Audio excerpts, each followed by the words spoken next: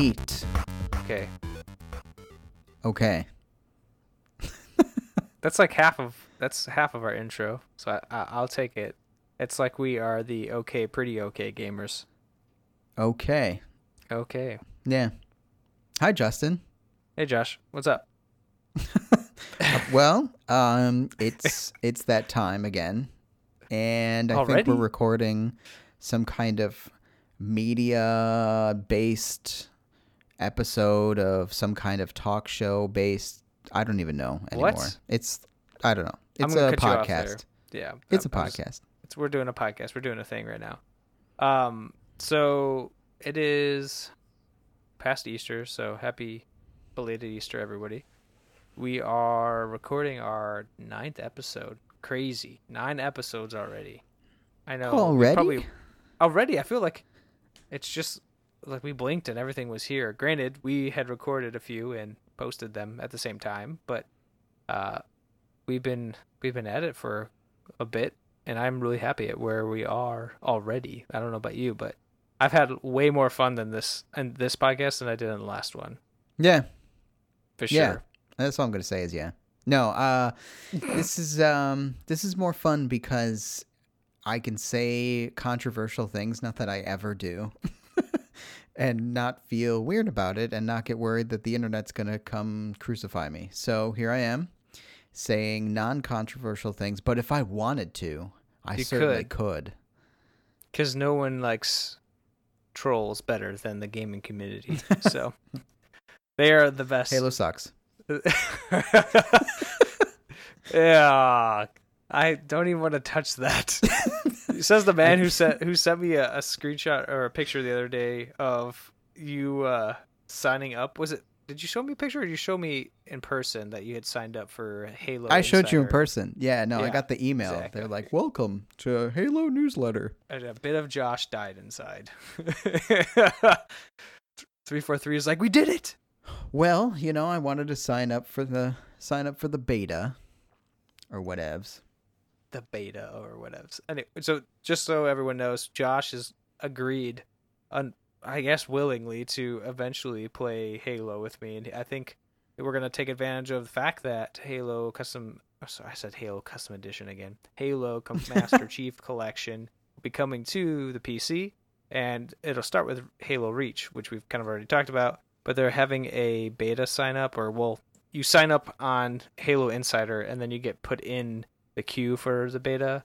And there's supposed to be several, so I gotta jump in. I still haven't even done it myself. Yeah. Surprise. But I'm excited for you to do that. Yeah, fun. It's the multiplayer. I mean, not the multiplayer. Let me back up a couple steps. It's the cooperative that gets me. I love cooperative games, so any chance I get to grab another or jump into another, I'm all for. Right. I have a question for you. I don't think we've discussed this in person, and you can edit this out if it ends up being silly. But did we decide if this was supposed to be a secret for next episode? Like what's happening next week? No. Okay. We didn't decide. Okay. We didn't talk about it, but I don't think it's a secret. Nah. Well, okay, cool. So I won't be here next week. So Josh is going to be recording an episode with somebody. I don't know who it is yet.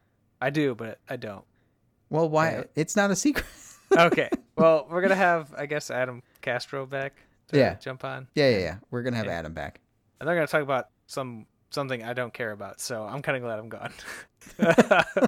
I would be sitting in a corner while the two of them are talking, and I would have no input at all. Well, we actually went down a whole list of topics, which is to say 2, and decided on whatever you would be least interested in. Because, That's you nice of you co-host this show or something, I guess. So I didn't want to do Star Wars games or something, where you wouldn't be able to put your 2 cents into the conversation. Well, that's good. I appreciate it. Thank you for being a good friend. Yeah, and a co-host. Sure. But so stay tuned to that. I look forward to listening to something I wasn't on at all, so that's gonna be weird. But your own show. You're not my on own it. show, and then we're gonna upload it, and I'm like, hey, I'm not even in this thing. So That's gonna be okay. But I'm looking forward to hearing what you guys have to say and whatever you guys talk about. I'm gonna probably be laughing and pretty hard because Adam's just a funny guy. He likes to bring out the best in us, I guess. Or maybe I like him. He's cool. All right, what is this, Lucas? I don't remember posting this in the news. What is this? That's because you didn't. That's because I did. Holy cow. Really, it's just on StarWars.com. They posted a interview with the vice president of... No, wait. Hang on. Vice president of Lucasfilm and the CEO of Respawn talking about the new Star Wars game. What is it? Star Wars Jedi something something. The Star Wars Jedi Fallen Order. Yes, Fallen Order. Thank you. It says it right there. Can you not read? Nothing crazy in this interview. There's a couple little nuggets here and there. I suggest just reading through it. It's a quick read. But it is kind of neat because you can see how dedicated they are. I mean, the game's already mostly built and written, if you will. So you can see how dedicated they are to this single-player idea and the fact that it's a Star Wars game and supposed to tell a story, and that's the main focus. So that was fun to read. So I would just read through it when you get a chance. And they didn't, again, drop any new info, but they did talk about the fact that combat is central to the game and that it's the interviewer tried to ask basically if it's very much like Titanfall combat, and they're like, no, it's very different. So, but it's very core and very key, and it will make you feel like a Jedi. The other question they brought up was, the Spider-Man game on PlayStation 4 makes you feel like you're playing Spider-Man. Is there a similar or parallel feeling to a Jedi here? And they're like, yes, very much so, but it's not the same style of play necessarily. So I don't know. It'll be fun and interesting to see what happens with this game. It's hilarious looking through the script on this. Like some of the questions they're asking, they're like, so it's a Star Wars game and it's made by Respawn. And it's like, that's what we're giving you. I'm like, well, okay. Yeah. I don't know who the second sister is. I don't remember who that is. Am I missing out on who that is? The second sister? That's the villain, I guess. No, I don't know. I'll have to read into lore. It's been a while. Josh and I have read, I would say, quite a lot of books into the old canon. So you more than me, for sure. Yeah, I guess. The decanonized and then even the newer books that have come out. I haven't read a lot other than, I think, the Aftermath, like by Chuck Winn. I can't remember his last name. But anyways, I just like when other people get cracks at the Star Wars universe and maybe can really hone into what makes Star Wars awesome. And just looking at the screenshots and how people are getting really excited, I'm just going to try and be optimistic that it will be good. So yeah, I like to call it ripe for disappointment, but yes, I feel the same way. I'm just going to play it anyways. So. Just real time follow up, which I hate saying that. I don't know why I keep saying that. Real time follow up. Yeah. It was she appeared in a comic book. There's been many comic books since Disney took over the Star Wars franchise. Interesting. And I have not read any of them, which is a sin because I have heard very good things about them. Anyway, it was called Darth Vader, Dark Lord of the Sith 19 Fortress Vader Part 1. But she was a character, and that's the villain person you see jump on the ship in the trailer. She's got that helmet. She looks really cool, actually. So she almost looks like she's a Sith or something. Yeah, she's an Inquisitor under Darth Vader. So I'm going to stop reading this article because now I'm going to spoil myself. And not only that, you're going to go into a rabbit hole, and then yeah. Then we won't get exciting. This podcast done, and you know how the people like this podcast. We like to stay on point and in a schedule, which it's not to get off topic, but we started out trying just to do willy-nilly, but now we have a schedule. And I like it. I think so. Like we have the little follow-up session that we go through, and if we don't have any follow-up, we go to our little news section. We talk about what's happening in the real world, and then we talk about the main topic. And something like that. But it kind of looks and feels nice. Anyways, it just flowed naturally, Justin. It Yes, it took its does. natural course. I do like that. I really appreciate that we are doing something natural. Yeah. Anyways, so I have a question for you. Okay. I have a something I've been debating. I don't know if I Oh. should do this or not. I'm traveling next week, and Hence the podcast with Adam. yes, hence. And I have this question that came up to myself. I just thought about it. Okay. Yeah, I know people like to travel with some of their video game not consoles, handhelds. Like so, like maybe back in the day, people would come outside their house. Yes, I know, Josh, Oh my and God. play Game Boys or DS, and they would bring them with them through like maybe some car rides or even in this case a plane or taking a trip to a place and going on a plane and playing. I have never really done that other than like I've never taken a device on the plane besides my phone and iPad and computer, which sounds funny because they're more expensive most of the time Yeah. than these handheld, but for some reason I'm afraid to bring the Switch with me, but I kind of want to, but I don't. So what's funny though is that these are mobile gaming devices, so you can take them with you and Yes. go places. I know. I get the feeling on the Switch. It's a similar feeling I have for, not similar exactly, but I would rather take my iPad places than my MacBook Pro, which is weird Yeah. because like I feel like my MacBook Pro costs a lot of money, blah blah blah. I don't want to Mhm. get it stolen, so on and so Right. forth. Right. It just feels more expensive. Likewise, I feel like if I had my Nintendo 3DS rather, and my Nintendo Switch, and I was trying to decide which one I was going to take with me, it'd be the same feeling. I'd feel like I'd want to leave the Switch at home and probably take the 3DS with me. Yeah. I don't know why. Maybe it's just not as desirable. I don't know. It's a weird way of thinking about it. But it's also, I think about this a lot. It's also very much my own hang up, I would say, where Yeah. there's no reason you can't take the Switch. That's the whole point of God, the no. Switch. So, Yeah. And a lot of I people don't do know. it all the time. yeah. I just didn't know. I just don't know how to get over the fact that it's totally okay to bring it. Not that it's okay, but like for some reason It I'm is. more scared to lose the Switch than my own MacBook Pro and iPad, which will be coming with me. Oh, So yeah. that's what cracks me up is that both of those are more well. In retrospect, the iPad is relatively the same price, give or take inflation and places that it's on sale. But anyways, they're roughly the same price or more expensive. Yet Right. I'm, not caring about that because that makes sense to me. I don't know.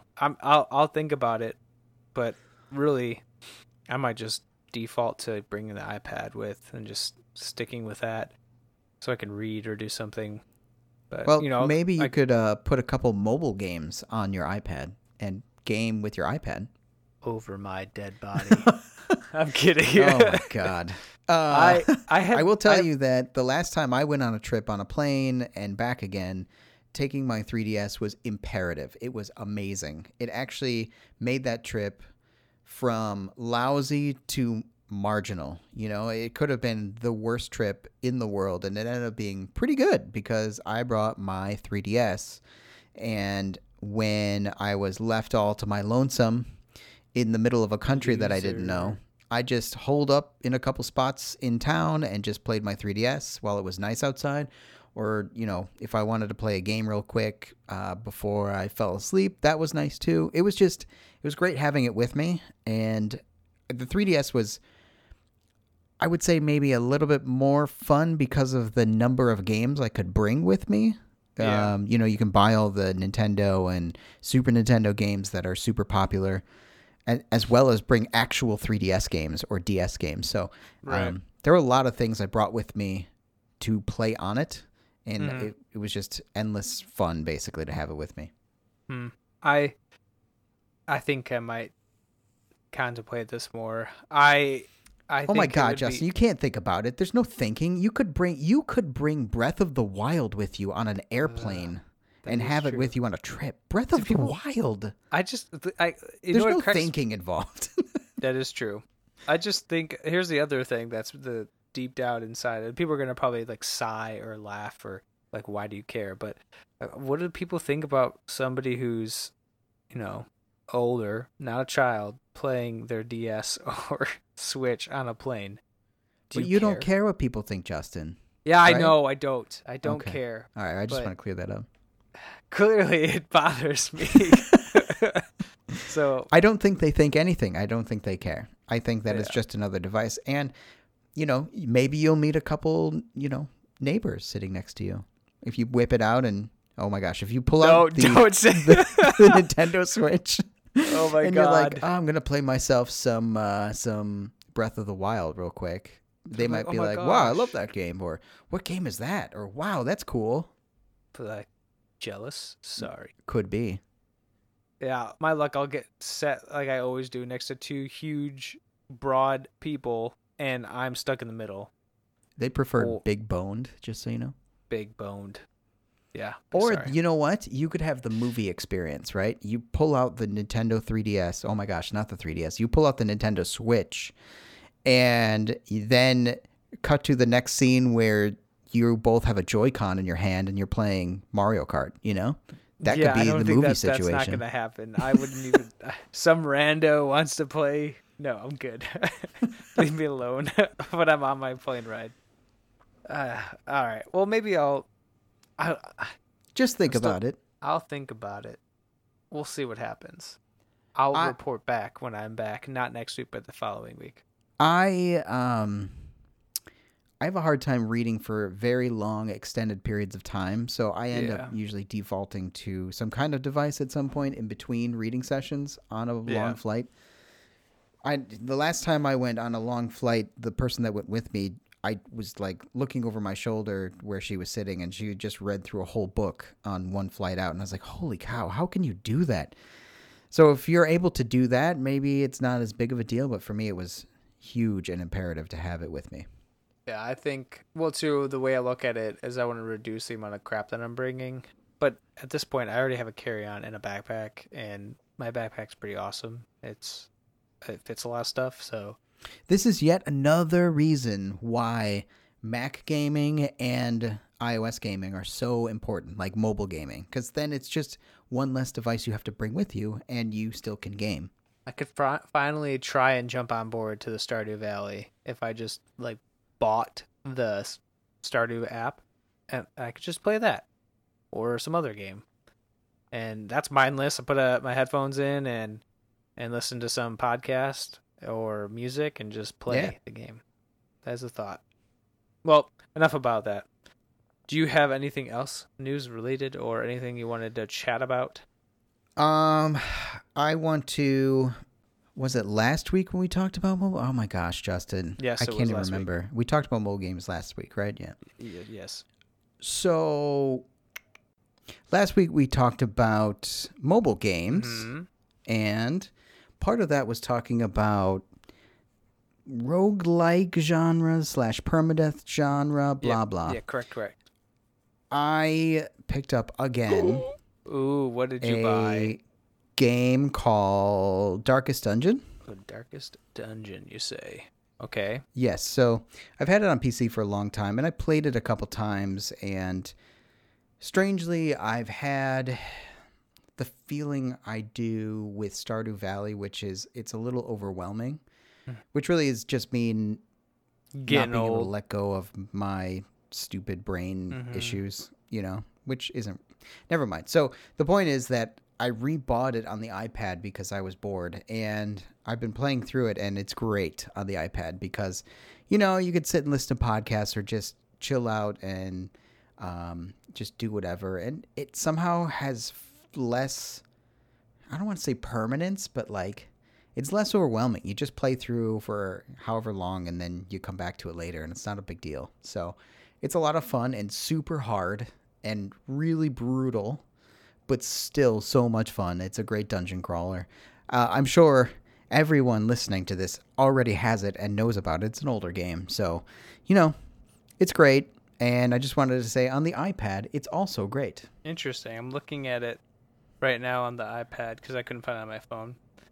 And yeah, I can see why can get overwhelmed. It looks like there's a lot of input. Possibly, I don't know. Maybe I'm just. Yeah, I mean the interface is crowded, you could say, but I feel like that's part of the charm. I'm putting charm in quotes. Mm-hmm. And there's a lot of it's one of those games that looks simple, but then when you get into it, it's actually very deep in strategy and management. So you have to manage your party, and you have to manage what they have and their weapons and their skills.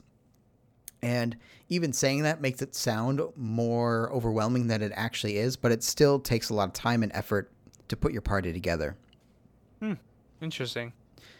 It's great though, because it's not just a dungeon crawler, right? It's like you've never played it before. I'm gathering No, that's where we're, yeah. So the whole premise is that you inherit a mansion, you as the player, and you have to put together a team to delve into this basic hellscape underneath the mansion. And so it's very macabre and very demon-esque and undead-esque, where your party members, you have to manage how much food you bring with you when you delve into the dungeon. You have to manage their stress levels, and if they get too stressed out, they'll actually freak out, and depending on their own random personalities, will freak out in different ways. Nice. And then you have to kind of relieve their stress back at town when you get back from the dungeon. There's a lot to it, but it's a lot of fun because you get this narration in the background from the guy who basically gave you inherited the mansion from. Yeah. And it's just this, I don't know, it's very atmospheric and a lot of fun. So I would check it out if you have a chance. And that could be a great playing game, and you could play for X amount of time and then go do something else on the plane. But it's fun. I will have to take a look at it then. Maybe. I can't promise I'll probably buy it, but what was I going to say? It's only $5 too, which is, FTL is a great game, but that's $10. So not that $10 is a lot of money, but it is double the cost of $5. So $5 is, pretty straightforward. So that's funny. The idea that this is a port, essentially, right? It is kind of, yeah. And I recall a conversation I had with you about the Switch imports, as well as Wii U imports. Correct me if I'm wrong, but weren't you kind of against the idea of having things ported over to the Switch? I'm trying to think of an example. Well, like a game like Doom or something, or like Skyrim being ported over, having this whole idea that it's not going to be the same, or it like loses its value. Did you have that that opinion, or was I thinking about somebody else? I did have that opinion about. I don't know if we talked about it. I don't know. I do have that opinion about certain games ported to the Switch. Mm-hmm. I'm trying to think of. So, like, Doom is a good example because of how fast-paced Doom is, and it really benefits from having the keyboard and mouse, right. I would say. I think it would be hard to play that. Not hard, but it would lose something when you're playing with a controller. I don't know. You could say the same thing about maybe Skyrim. I feel like you gain something from the keyboard and mouse. Okay. And so I wouldn't say that about every port, especially something like Darkest Dungeon where it's turn-based and there's no actual, controls. It's not necessary to have physical controls on that kind of game. So you just kind of tap whatever you want and drag and drop. It's very touch friendly. So it's not like you need to quickly turn around and control where you're looking and all that stuff. It's 2D. You tap where you want to go. It's simple. But yeah, I think that the Switch is a certain kind of game system, which is a mobile game system in the end. Yeah, you plug it in and you get it on the TV or whatever, but then you still have a controller. And there's certain games where in my opinion, it just benefits from having a keyboard and mouse more so than certain other games where it doesn't. I would say Breath of the Wild, you could play that with keyboard and mouse and it probably wouldn't gain anything other than people who prefer keyboard and mouse. Yeah. I can see that. I don't think you'd lose anything either. So I don't know. It depends on the game. So And the other part of it is I already own some of those games on PC. Yes, I own Darkest Dungeon on PC, but I don't have my PC with me all the time. And that's, again, the type of game really depends. So I feel like that's why I'm now into Darkest Dungeon, because it's on my iPad. I have my iPad at random times when just jumping into a turn-based drag and drop game makes sense. Whereas when I sit down, this is the problem I have with the PC. I'm sorry, I'm going a little long here, but this is the problem I have with the PC. Like, if I'm going to sit down and set time aside to play on my PC, I feel like it has to be something substantial and something fun and useful and maximize the time I have sitting in front of the PC. And that usually doesn't mean Darkest Dungeon in my head. You know, in my head, that'd be like, let's play some Battletech, or let's play some, I don't know, Left 4 Dead, or let's play something more substantial and just a bigger game. It's the PC, for goodness sake. Let's push it a little bit. Right. I don't know. Does any of that make sense? No, it does. I get it. It depends on the game and the way of style or the way it's played that makes it hit or miss. No, I would, and then to like Halo, referring back to Halo, I would sure as heck not want that on Nintendo. Like, I would. This is the Halo podcast, apparently. I would definitely not want to play Halo on the Nintendo Switch. It just, to me, would not work out the way I want it to, and it would just feel wrong. So, like, again, now, why would you say that? Why would you say that? Because it's Nintendo. Like, is it just that it's a Nintendo system, or is it? Yeah, it's just like, because I already have weird feelings that Square has this feeling of being okay that Xbox/Microsoft has, Final Fantasy games on it, and same thing with Nintendo. I mean, I guess not Nintendo, but more Xbox/Microsoft with the ability to play Kingdom Hearts 3 and other games are being brought over there. Like, it's surprising because I grew up at least with those games being specific to a console. They were console only, or what's the word they use? That I'm blanking on right now. First party? No, console specific. It's like a exclusive. Thank you. Ugh. Console, a specific console that they're only on. They're exclusive to that console, and so it feels weird to play games that are like Halo, or I feel like they would be weird to play on a console that isn't where it is usually played or where it started at. Which doesn't mean anything because there's really no difference between PlayStation and Xbox. It's just they're console games. Like, you're playing the same type of games on both of those consoles, and they can play each other's games. They have the powerhouse to do so. Yeah, so let's back up a number of steps. So you grew up with Square being on PlayStation. Is that what you're saying? Yeah. And then, because they used to be on Nintendo exclusively. So then Nintendo screwed the pooch and they went straight to PlayStation. So that's when that happened. Yeah. It's only been recent that they crossed back over, which is nice. That said, mine is a little bit different, where I was relating it to the style of game with the controls and how natural it feels to play on that hardware. Yeah. Where I can understand you feeling weird if they put Halo on a Nintendo system, but I still feel like that's different. I mean, you still have the dual stick style gameplay, right. So it would feel the same to me. It just would be on a Switch, I don't know. So or maybe I'm just being a pain in the butt like I normally am. So I'm just gonna stick with that. Okay, I like it. I accept that. All right, let's talk about the real cool thing that's happened just the other day. Technically, in Tokyo, it would have been the 21st, but in the U.S., it's the 22nd. But we just celebrated the 30th anniversary of the Game Boy. Yes. How exciting is that?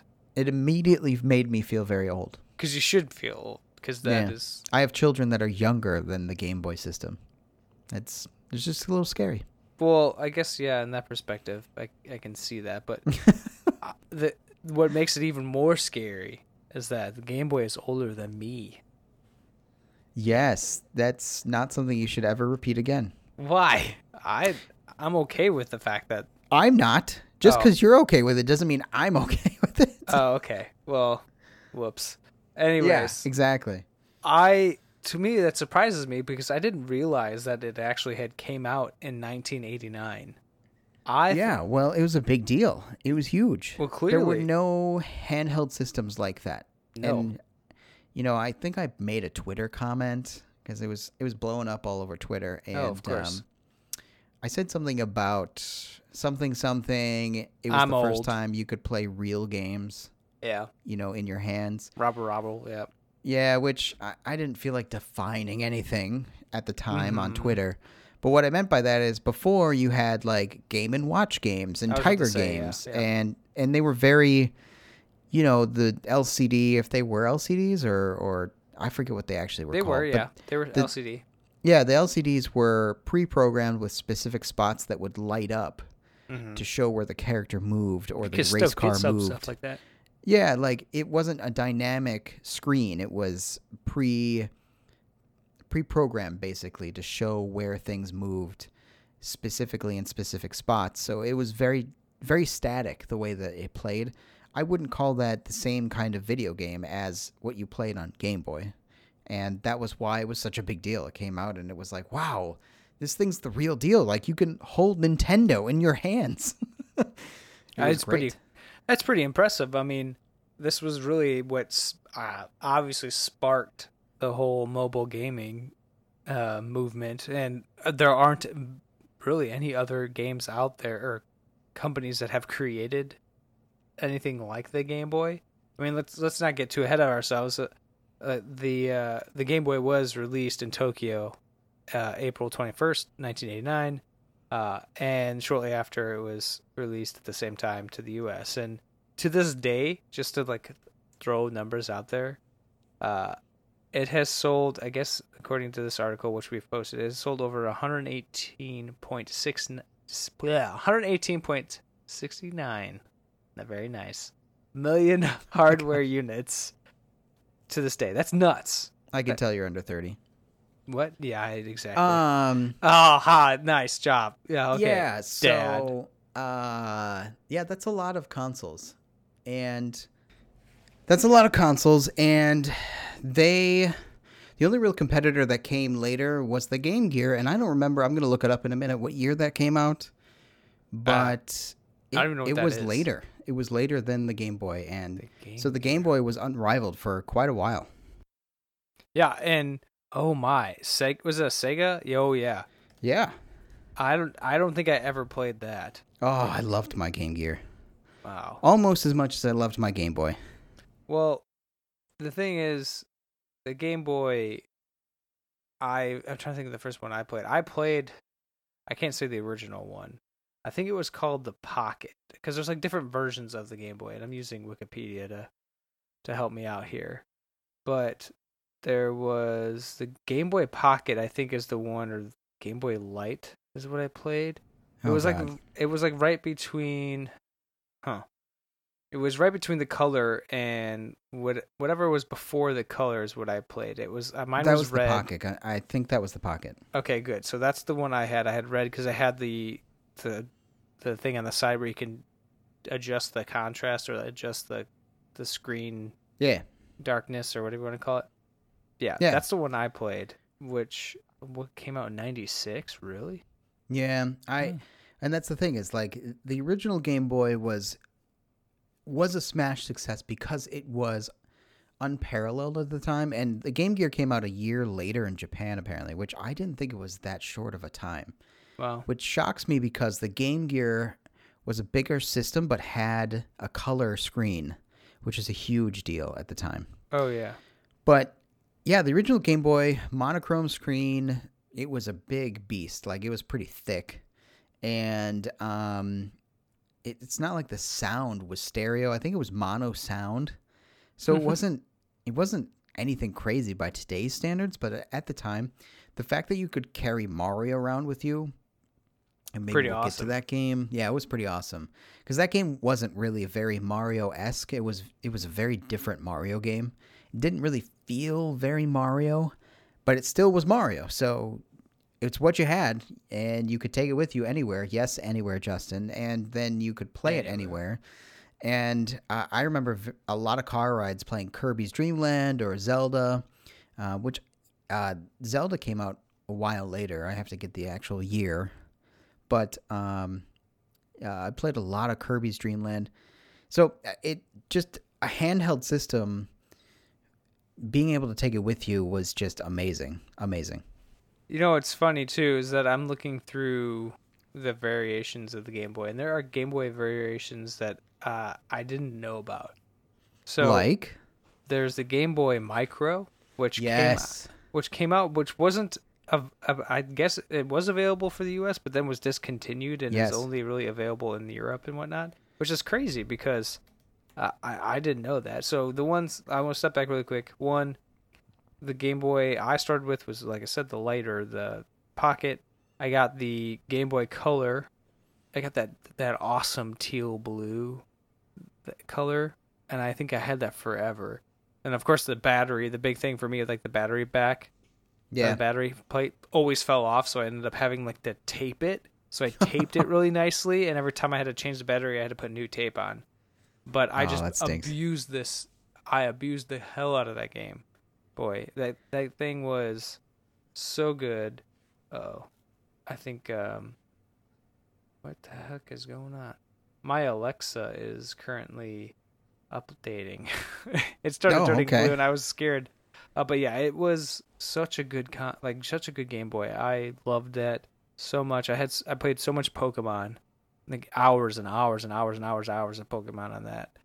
So good. I miss those days. Yeah, I think Pokemon Red was my second game.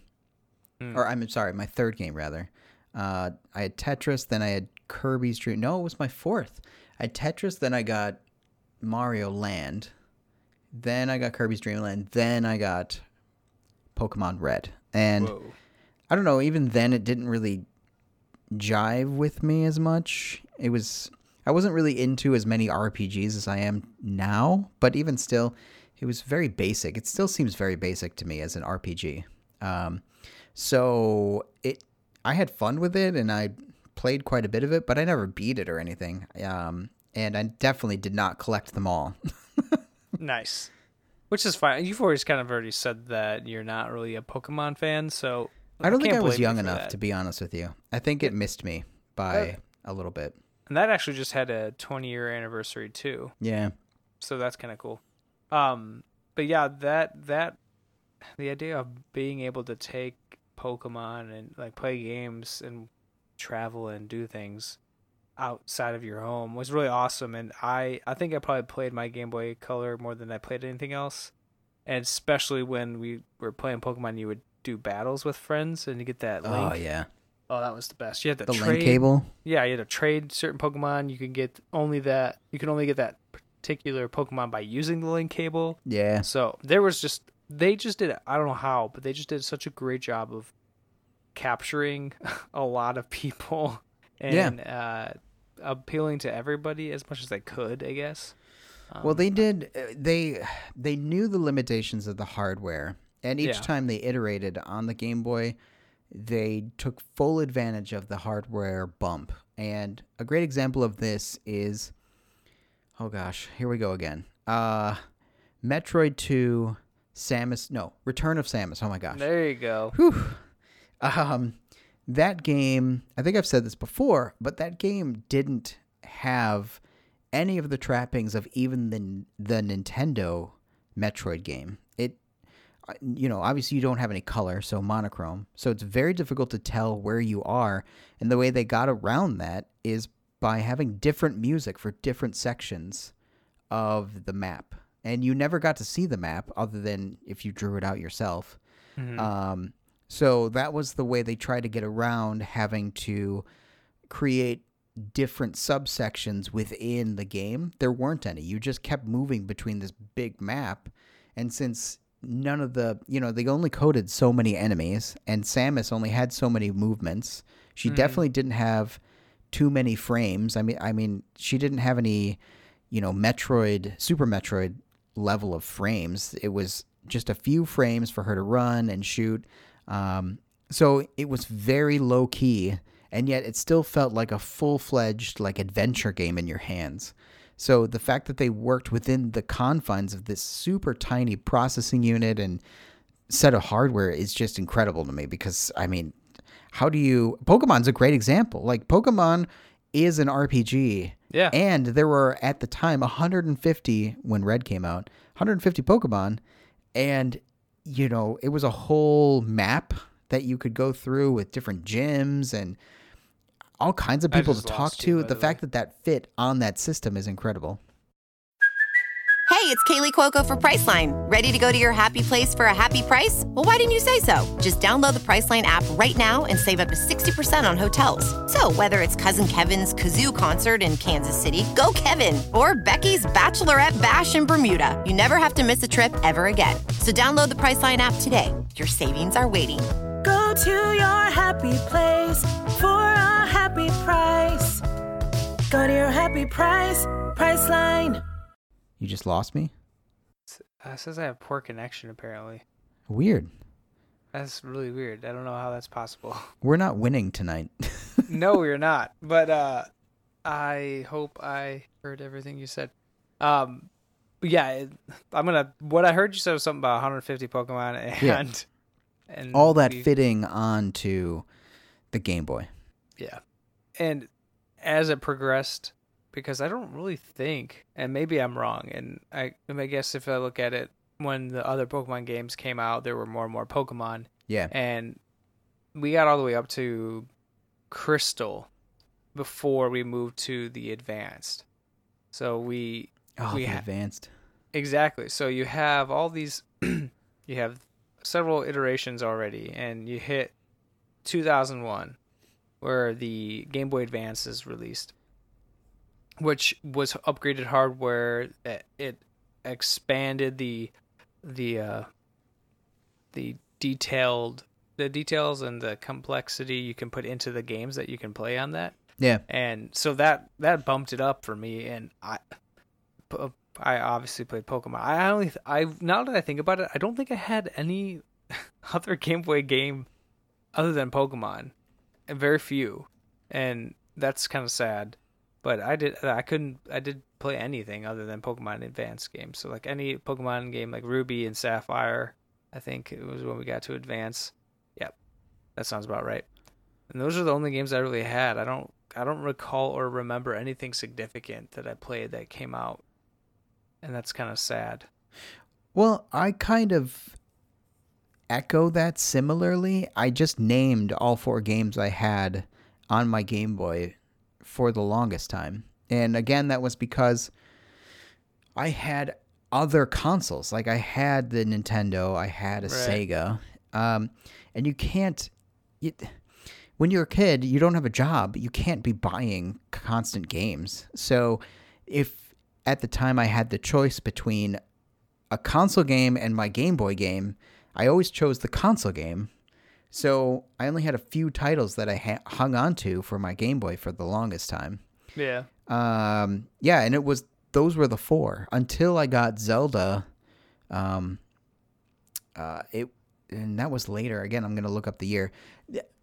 Until I got Zelda, those were the 4 games I had for the Game Boy, and I played them constantly. So it's weird because when at the time it didn't feel like, although it was amazing to have these games in your hands to take with you, it also felt very different from the Big Brother consoles. So it felt like a half experience, which it wasn't until the Game Boy Advanced that you started to see. Is it Game Boy Advanced or Game Boy Advance? I think it's Advance. Advance. So without a D. Yeah, it wasn't until the Game Boy Advance that you see it start to step into console level games, and it was like consoles from years past. And I loved my Game Boy Advance. I actually had the Advance and the Advance SP later. Same, because that was my favorite by far. That thing was amazing. The best. They had a backlit and everything. It was like everything you could ask for in a Game Boy. Removable batteries. It was, you plug it in to charge it. That was amazing. It was a huge change. Yes, it was. And it was so small and fit in your hand and just folded up. Oh, that I need to get another one of those just to have in my hands. I had the lime green one. I love that one. I had the Nintendo one where like it had all the Nintendo banding on the controller part of it. And Gotcha. yeah, it was really cool. So That was in 2003 that came out. yeah, And that was like 2 years after the Advance, the original one came out. And while both were awesome, the clearly SP was the best. And I think after that, and I'm looking at, by the way, the best-selling games for basically every one of those handhelds, and Pokemon was the highest-selling game for every single one of them, except Tetris was for the original was the most selling. So the rest of them were all Pokemon Red and Blue for all the way up to the Color. Gold and Silver sold the most at the Color, and then like Ruby and Sapphire sold the most with the Game Boy Advance. So that doesn't surprise me. Those are really the only games I remember, probably because they were the only ones I bought. yeah. Well, when the Pocket came out and then the Color, it wasn't until Advance that I feel like kids really treated the Game Boy as the Pokemon machine. Like Yeah, that's it what really it was was that. for the longest time. And even after the Advance, it still fell into that category, as you just pointed out. The best-selling game on it was Pokemon.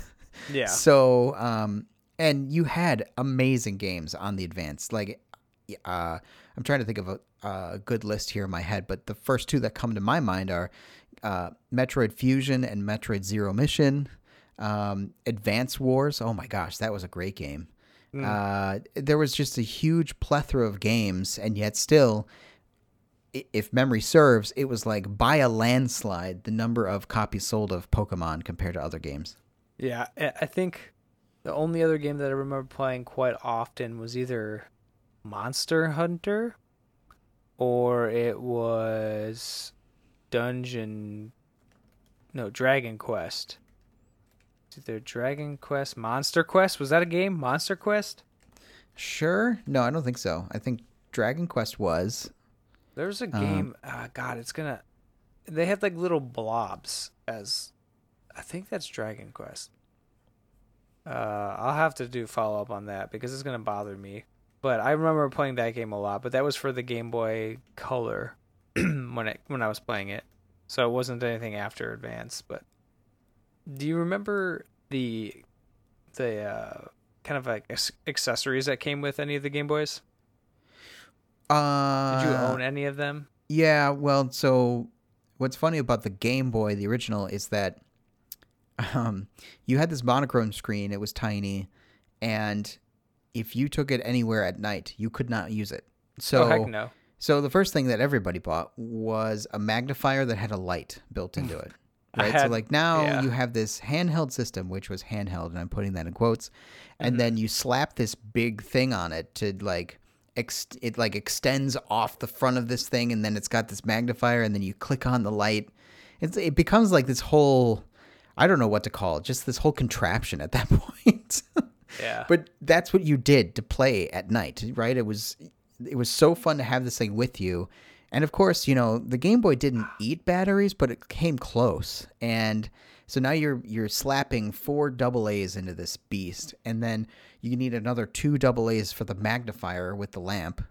So yeah, it was a whole.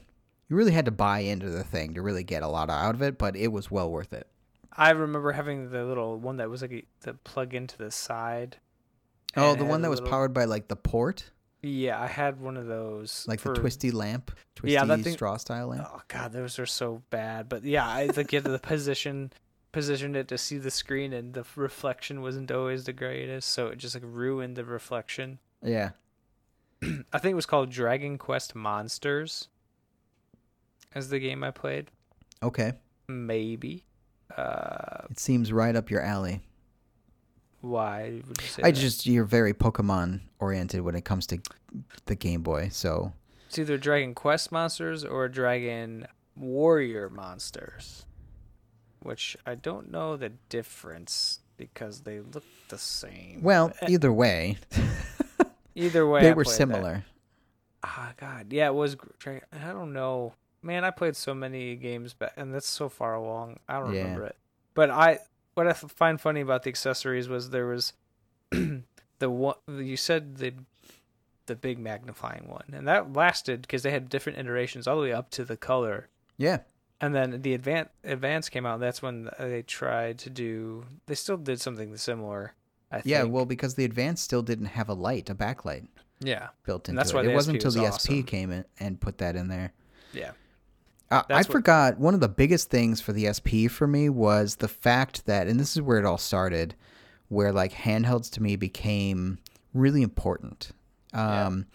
They put Link to the Past, Legend of Zelda: Link to the Past, Oh, which yeah, is the yeah, Super yeah. Nintendo game, on the Game Boy Advance, which was huge. I was like, holy cow, this is the real deal. Now we're getting somewhere. And Metroid Fusion and Metroid Zero Mission both felt similar. One thing that I regret is that I never bought Minish Cap while I had the Advance. And I've actually played it now on the Wii U, and it's a great, even though it's made by Capcom, it's a great Zelda to play. I remember seeing that, and I one of these days I'm gonna buy that game and play it. Minish Cap? No, Oh. sorry, Link to Link the Past. to the Past, and play it because I just when I remember briefly playing it on a other device, I was like, wow, looks so good. Like, Yeah. I just couldn't. I was blown away by the graphics Yeah. at the time. But jumping back to the Game Boy, the one thing that I'd never owned, but I always envied people was that stupid camera. The Oh, Game Boy yeah. camera. You Yeah. could take these terrible pictures and then print it. It was like the first selfie with your Game Boy. It was the dumbest thing in the world. Well, and then the way they tried to implement using that in the game was just so bad. I mean, Yeah. this is absolutely pure Nintendo right here, right? So like It's you the get most this, Nintendo thing ever. yeah, right. You get this groundbreaking device that changes the name of mobile gaming forever, and then they slap this accessory on there that's like, what were they thinking? Yeah, I just couldn't believe it. And at the time as a kid, of course, I was like, oh, this is so cool. But Yeah. and I remember looking through the commercials and just the stupid things that they were trying to get kids to do, and how they were convincing us to buy this silly little camera. But I mean, they tried something similar with. No, they didn't have a camera. What was the N64 Pokemon game? Pokemon Snap, I think it was. Yeah. Like, they had all these weird gimmicky things, and they still do that. And that's why Nintendo, for whatever reason, still has this mentality. It's just, or not mentality, this thing that they always do is that they always make something Nintendo-y. Like, they always do something that just goes, yeah, that's such a thing that Nintendo does. Well, that's And- why I give them as much credit as I do, though, because they still do it. have slam dunks, but they have the weird, strange things that you're like, why would you do this? How did this make it through quality Yeah. control? Or how did this make it through several meetings? You know? Yeah. Like, let alone one meeting. I think it's just the culture. Like, it's a camera that you print and you slap it on your Game Boy. Sold. Start making them now. And Yeah, it's like, but- what? Who said that? But not only do you have to buy the camera, you have to buy the printer. And these things are not small. Like, the printer Or was cheap. like this, They were not cheap either. Like, why would you buy these? I think one of my friends had them, and I was like, "This is dumb. I Yeah. can't believe." As a kid, I could recognize that this was silly, but Well, I thought it was cool. I just was like, what do you do with it? And they're like, you just take your picture. It's like, okay. you take a picture. How many times do you need to do that, though? Like, I don't understand. Yeah, now I've done it. Now what do I do? I'm looking through the Game Boy Advance games, and there's quite a few that I missed that I'm kind of upset about. I mean, you had Final Fantasy VI was on there. I mean, come on. That's one of the greatest Final Fantasies ever. A bunch of Final Fantasy games. Fire Emblem started on the Yeah. Game Boy Advance, and I missed Fire. I still have not played a Yeah, Fire I have- Emblem game, They and I all- know that I would love it as soon as I play it. that's dangerous. There's a Yeah. lot of Castlevania games that came out on the Advance. And what a great system. Yeah, but then talk about being a great system. Now you're moving on to the 3DS. Like, so we don't have Game Boy anymore, but we have the Nintendo 3D. Or it started out as it the was DS. the DS. Yeah. Sorry, I jumped ahead. Yeah, The come on DS now. Came out, and that was just like the upgraded version of a Game Boy, but it added an additional screen. Like, you had 2 screens now, same size screens, even bigger device. But now you had the ability to split, almost have a multi-screen gameplay where one screen would be in touch. I forgot that's a big thing too. One screen would be for menus or like some other feature, then the other would be the actual game being played. And I thought that was insane. When that came out, I thought, wow, this is great. This is going to be awesome. And then they did a really good job, and they're still selling it, even with the Switch out. Well, they're selling the 3DS, to be Correct. clear. Yes, the DS was the first iteration of that. It was a tank. One thing I don't want to gloss over here is this transition. So, sorry, go ahead. No, I almost forgot about it myself. So if we go back and look at, hang on, I want to pull up the dates here. So okay, you get the color in 98. So Yes. 98, the color releases. Then 2001, like you said before previously, the Game Boy Advance releases. Then 2 years later, you get the Game Boy Advance SP, which, I mean, great system. The best. But then 2 years after that, you get the Game Boy Micro. And this is why it flopped, because you had a backlit system that had a rechargeable battery, blah, blah. And there were competing game systems at the time. And then they came out with the Micro, which was like you can play Game Boy Advance games, but you also can play original Game Boy games. Cool concept, but it was so mistimed that I think it lasted a year at most. It was not even a full year, I'm not even sure. But I had a friend who played, we were talking about Metroid Fusion and actually Zero Mission, but he liked Fusion a lot, which is a great game. If you haven't played that game, play that game. And he's like, yeah, I played the whole thing on the Game Boy Micro. And I'm like, you played it on the Game Boy Micro? Like, what? The Game Boy Advance SP was out at the time. Why would you use that instead? It didn't make any sense to me. So, but he loved it because he could take the Micro anywhere and fit in his pocket. And literally, it was part of his daily carry because it was so tiny. I feel like I would have like carpal tunnel playing that game. Like it's yeah, so even tiny. my tiny T-Rex hands, I feel like I'd have a hard time with it. My piano hands will not be able to play that. That is too small, and that just for me almost makes the game less enjoyable. So yeah, it's weird though because and I don't know. This is speculation. So 2005, you get the Game Boy Micro. Was that the like? Holy crap, it's going to be 3 years before we get the the Nintendo DS out, so quick, throw the Micro out there? I don't know. Because it was a year later that the Nintendo DS came out. That was 2006. And that was a huge, industry-breaking system. Nintendo DS came out 2004. Did it? Yeah. November 2006, March? What? Where am I seeing this? Hold on. See, now we got to nail it down because, it's important. We're going to get a lot of feedback from a lot of people if we get it wrong. So, We want to make 2004 sure in Japan. So it must have been 2006 in the U.S. Well, it says North America 2004. Oh, does it? Yes, it does. Japan. So what was 2006? It was the first Nintendo handheld to come out to the U.S. first before Japan. Huh. Interesting. Well, then that right? makes it even more interesting that the Micro came out a year after. So that was a specific niche there for sure. So that makes a lot more sense to me than that, like, now you're just asking for it. Like, you bring out the Micro after the DS, that's even worse. Yeah. And I'm looking at the picture of the DS, and this is the exact same DS that I own, that I still have right behind me. I want to reiterate, though, like, it's not that I don't remember it because it was well known. Like, the Micro, I didn't even know anybody at the time who had a Micro. I hadn't even heard of it until much, much later and didn't even know it was out. So it really was silent through the market and just got panned really hard. So yeah, the DS came out in 2004. That's crazy. And then, and I think the DS, I don't know if it, oh, wow. So the DS Lite was 2006. That makes more sense.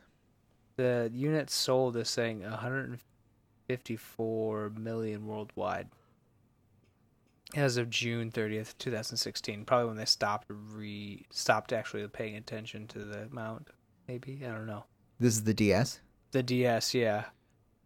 Gosh, that's crazy. Yeah. I did not have the DS.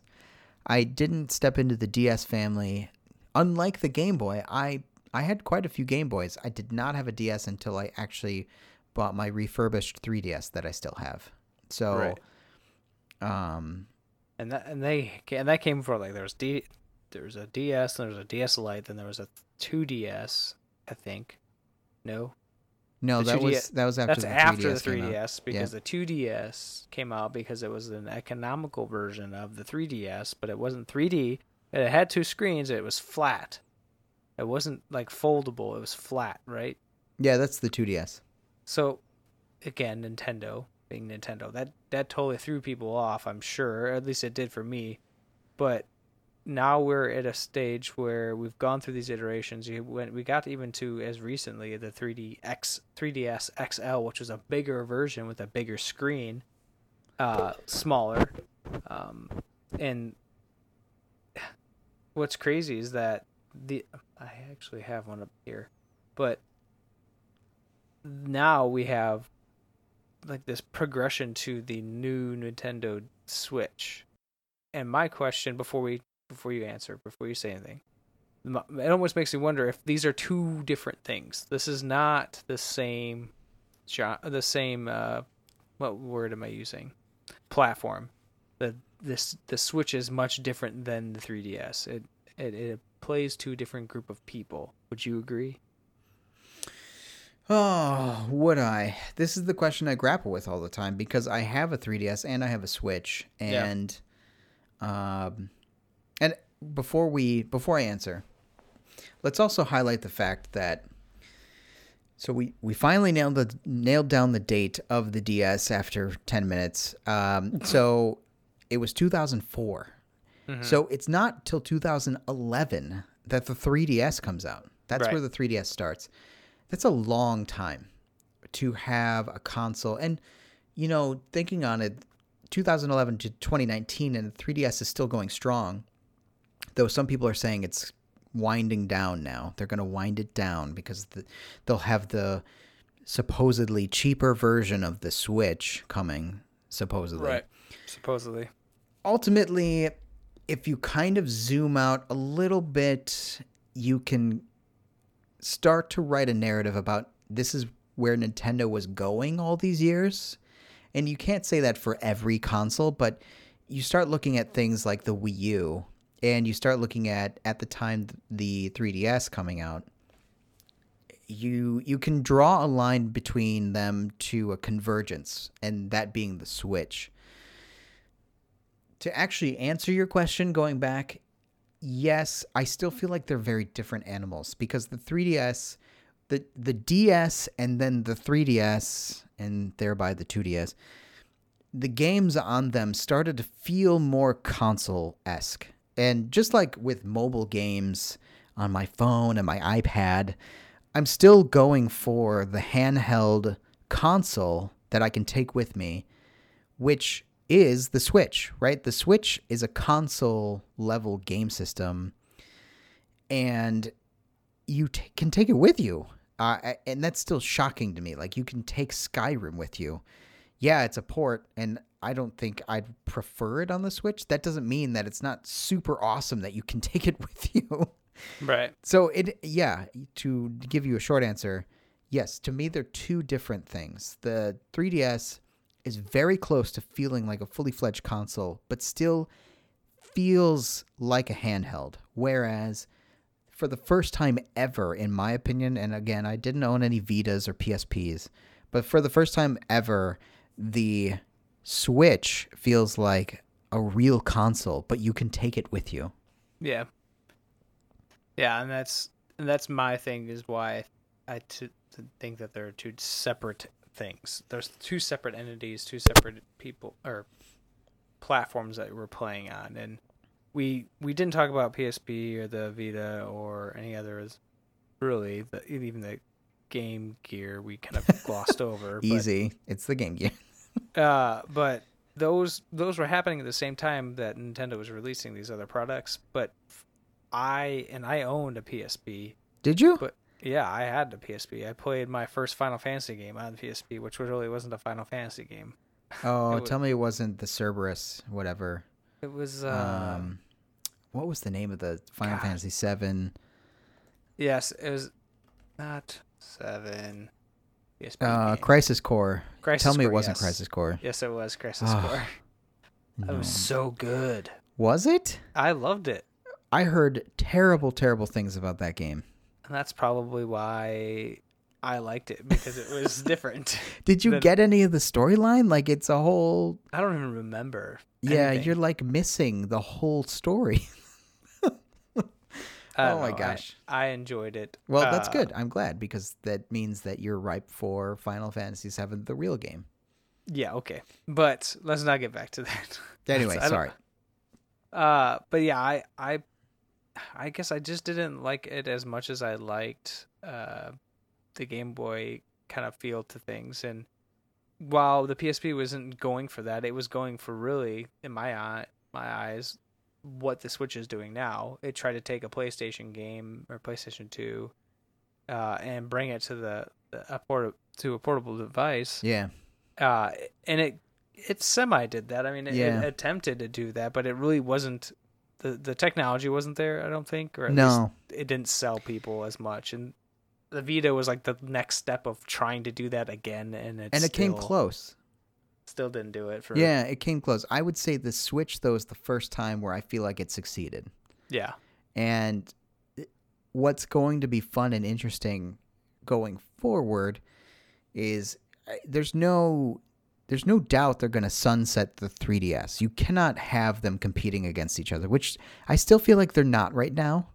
But what's going to happen, you've got this console-level console, right, the Switch, which can play Skyrim, can play Doom, can play, I don't know, name off the titles, Breath of the Wild. Breath of the Wild. And yet you have this market of people playing the 3DS who are still looking for those smaller sized games or smaller, I don't know how to describe them. They're not console games. They're the Pokemons. They're Pocket monsters. They're pocket games. Yeah, the Pokemon games, the Fire Emblem games, which there are Fire Emblem games on the Switch, and soon to be, yeah. but they're different. You know, it's I don't know how to describe it. So Fire Emblem may be a poor example because I feel like the gameplay is similar on both, but it's just that you get better cinematics and graphics on the Switch version. But on the 3DS, you still have 2D style games. You still have smaller experiences, non-console level experiences. And for some people, that's the reason they buy a 3DS. So what happens now? You've got a Switch and they're building console level games. Let's not bring up the indies here because the indies are doing all kinds of things on the Switch, and that's great. But we're talking about Nintendo. If Nintendo now has the Switch, are they going to start bringing those experiences from the 3DS style games or Game Boy style games or DS style games into the Switch? I don't know. That's going to be the fun thing that they will answer at some point. Yeah, hopefully. The two options I see are, yes, you just all Merge buy them. into the Switch, and now the Switch is the handheld, which probably is the most likely. Or they come up with some kind of new iteration on the smaller sized handheld, or I don't even know what to call it, like the handheld that can't be docked. 4DS. We're going to the fourth dimension. Yeah. It like plays through your brain waves. I don't know. You know I'm what's good. funny? Actually, just a side tangent here, if you will. Yeah. The 3DS, I really like my 3DS a lot, and I actually play quite a bit of my games in 3D. Mm-hmm. I don't think a lot of people do that. No, it makes me really nauseous. And that's so weird because, I have weird eye problems here and there, and it bothers me to go see 3D movies. Like, I can't stand it. I really cannot stand 3D movies. Not just because the slower frame rate, which bothers me anyway, but the 3D part of it bothers my eyes. So the fact that the 3DS, and again, the first 3DS I bought was the... So they had the 3DS, the 3DS XL, then the new 3DS, and then the new 3DS XL. So there's actually 4 models. I got Jeez. the new 3DS XL, and so the 3D was improved and blah blah, and it didn't use as much power. So I use it all the time, and it doesn't bother my eyes. And it's nice. I like it quite a bit. Uh, I think for me it was the fact that you can dial down the 3D, Yeah. and which was nice. And while 3D provided people to play games with that sort of feel, to have that pop out, I just didn't care for it. And I'm glad that they let you dial it down all the way, because the game itself, or the handheld itself, was still really good. Yes. And like you just mentioned, and I think I'd like to close on that, is that now we're stuck with, not stuck, but Nintendo Switch is really, this could be the opportunity for them to just to stick with the Switch and have that still merge the two types of games through this console. And here's why I say this, is because the maintainability of both paths, like I just don't see them trying to develop two separate devices, split the profits, but I don't know how many people are going to be really wanting to pursue the Game Boy-esque, DS-esque path anymore, because now we have this Switch that has the hardware to play actual console games mobily, and still at the same time provide the same feel, or at least close enough to it, of playing some of these other games that can be ported over, possibly over from the DS and 3DS / maybe even Game Boy games over to the Switch. And they're already doing I wouldn't say it's the same, because technically the SNES games or the Super Nintendo games that came out that are now available with the arcade, or not arcade, but if you get online, Nintendo Online, they were console games to begin with, but like you're bringing these older games to the Switch, and I just feel like we're going to get to the point where it's just the Switch. The DS will continue to sell, and they probably won't continue to make games anymore. I don't even know how often they release games for the 3DS. I feel like they're now just including a lot of eShop games, and they just throw a bunch of ports from older, like Game Boy and Game Boy Advance and whatnot. So I would be surprised in 2 years if the 3DS franchise or path hasn't been killed off. Yeah, well, they just released new games a couple months ago for it. Wow, so that's insane. So they're still, and that's the shocking part, is they're still developing it. So, and you mentioned the two consoles or two products at the same time. They've been doing that for a long time now. Yeah.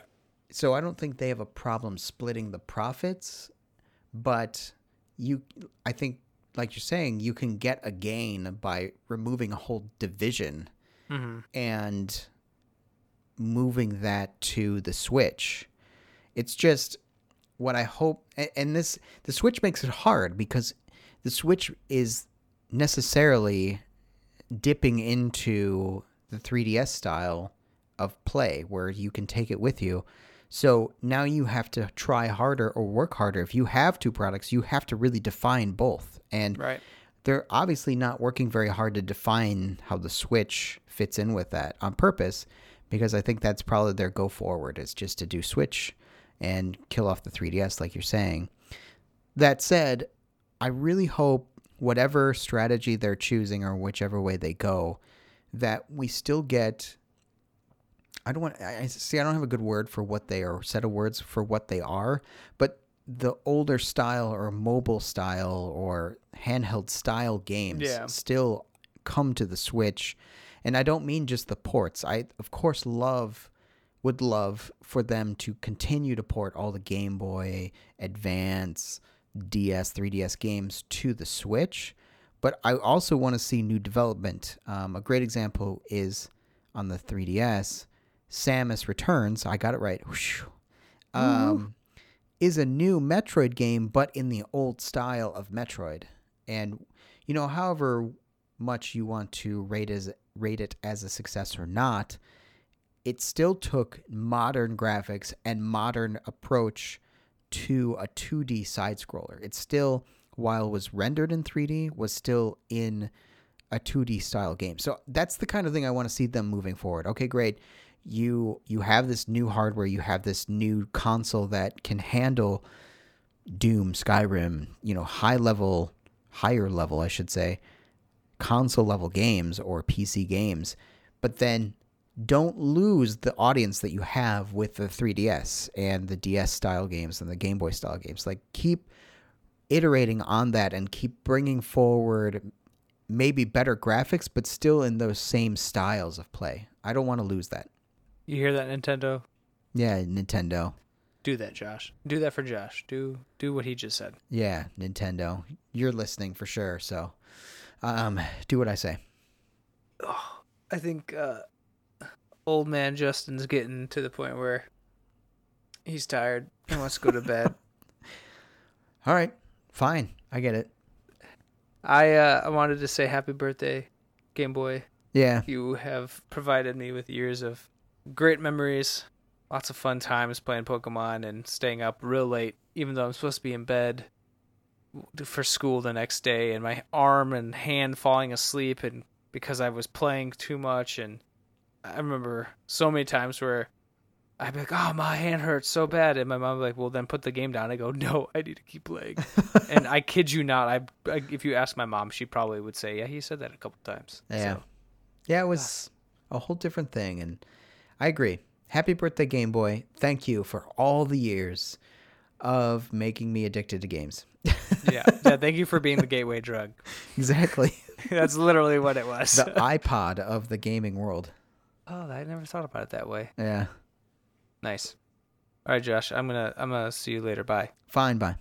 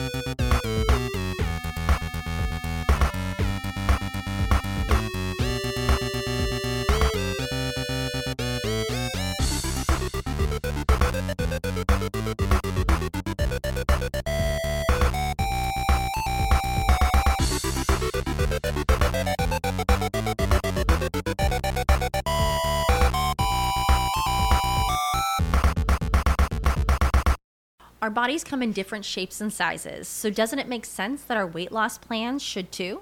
That's the beauty of Noom. They build a personal plan that factors in dietary restrictions, medical issues, and other personal needs so your plan works for you. Noom doesn't restrict or shame when you want to treat yourself. Their flexible program focuses on progress instead of perfection. You don't have to give up carbs or anything. And with their daily lessons, you can learn something new about your food choices every day. After just a few days of using the app, I learned how to recognize cues for overeating and how to choose the right foods to feel full. Stay focused on what's important to you with Noom's psychology and biology-based approach. Sign up for your trial today at Noom.com. That's Noom.com. And check out Noom's first ever cookbook, The Noom Kitchen, for 100 healthy and delicious recipes to promote better living. Available to buy now wherever books are sold.